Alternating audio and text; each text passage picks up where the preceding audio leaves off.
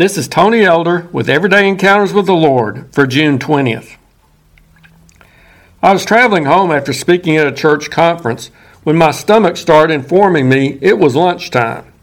As I weighed my options, which were displayed at the upcoming interstate exit, I decided to stop at one of my favorite fast food restaurants for one of their chicken sandwiches.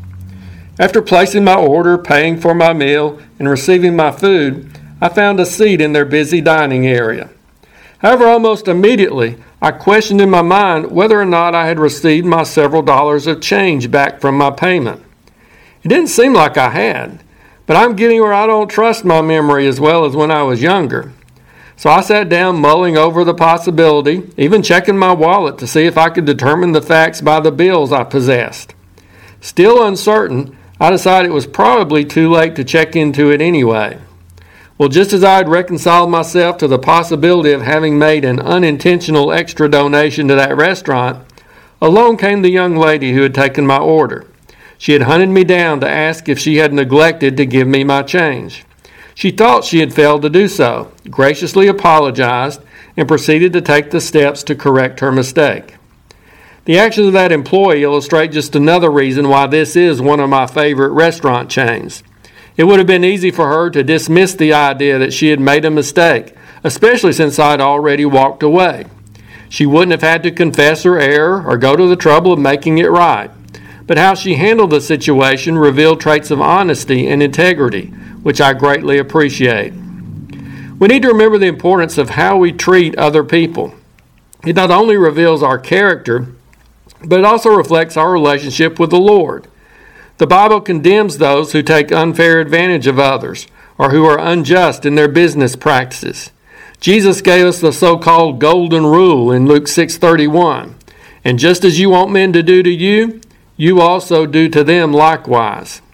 He also affirmed that we're not only to love the Lord our God with all our heart, but we're to love our neighbors as ourselves. Admittedly, we're all going to make mistakes in our dealings with others. We might forget to return someone's change. We might unintentionally hurt or offend someone. We might say a harsh word, lash out in anger, act selfishly, or otherwise not behave very lovingly or in accord with that golden rule. While we need to seek God's help to avoid such actions, we also need to respond properly when we're guilty of that kind of behavior. Don't just sweep it under the rug and forget about it. It might be easier to ignore our mistake and not take responsibility for it. In some cases, it may seem like nobody would ever know about it, except for the Lord. Jesus reminded us of the importance of getting wrongs settled with others before we come to worship God. Is there someone you need to go to in order to confess, apologize, or make restitution? Maybe you're not sure if you hurt the person or not. Under those circumstances, it would be easy to let it go.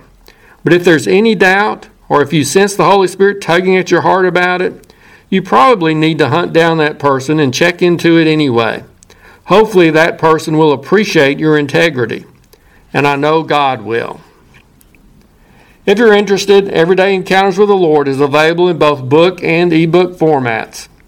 And now I pray that you'll encounter the Lord today in your own everyday experiences.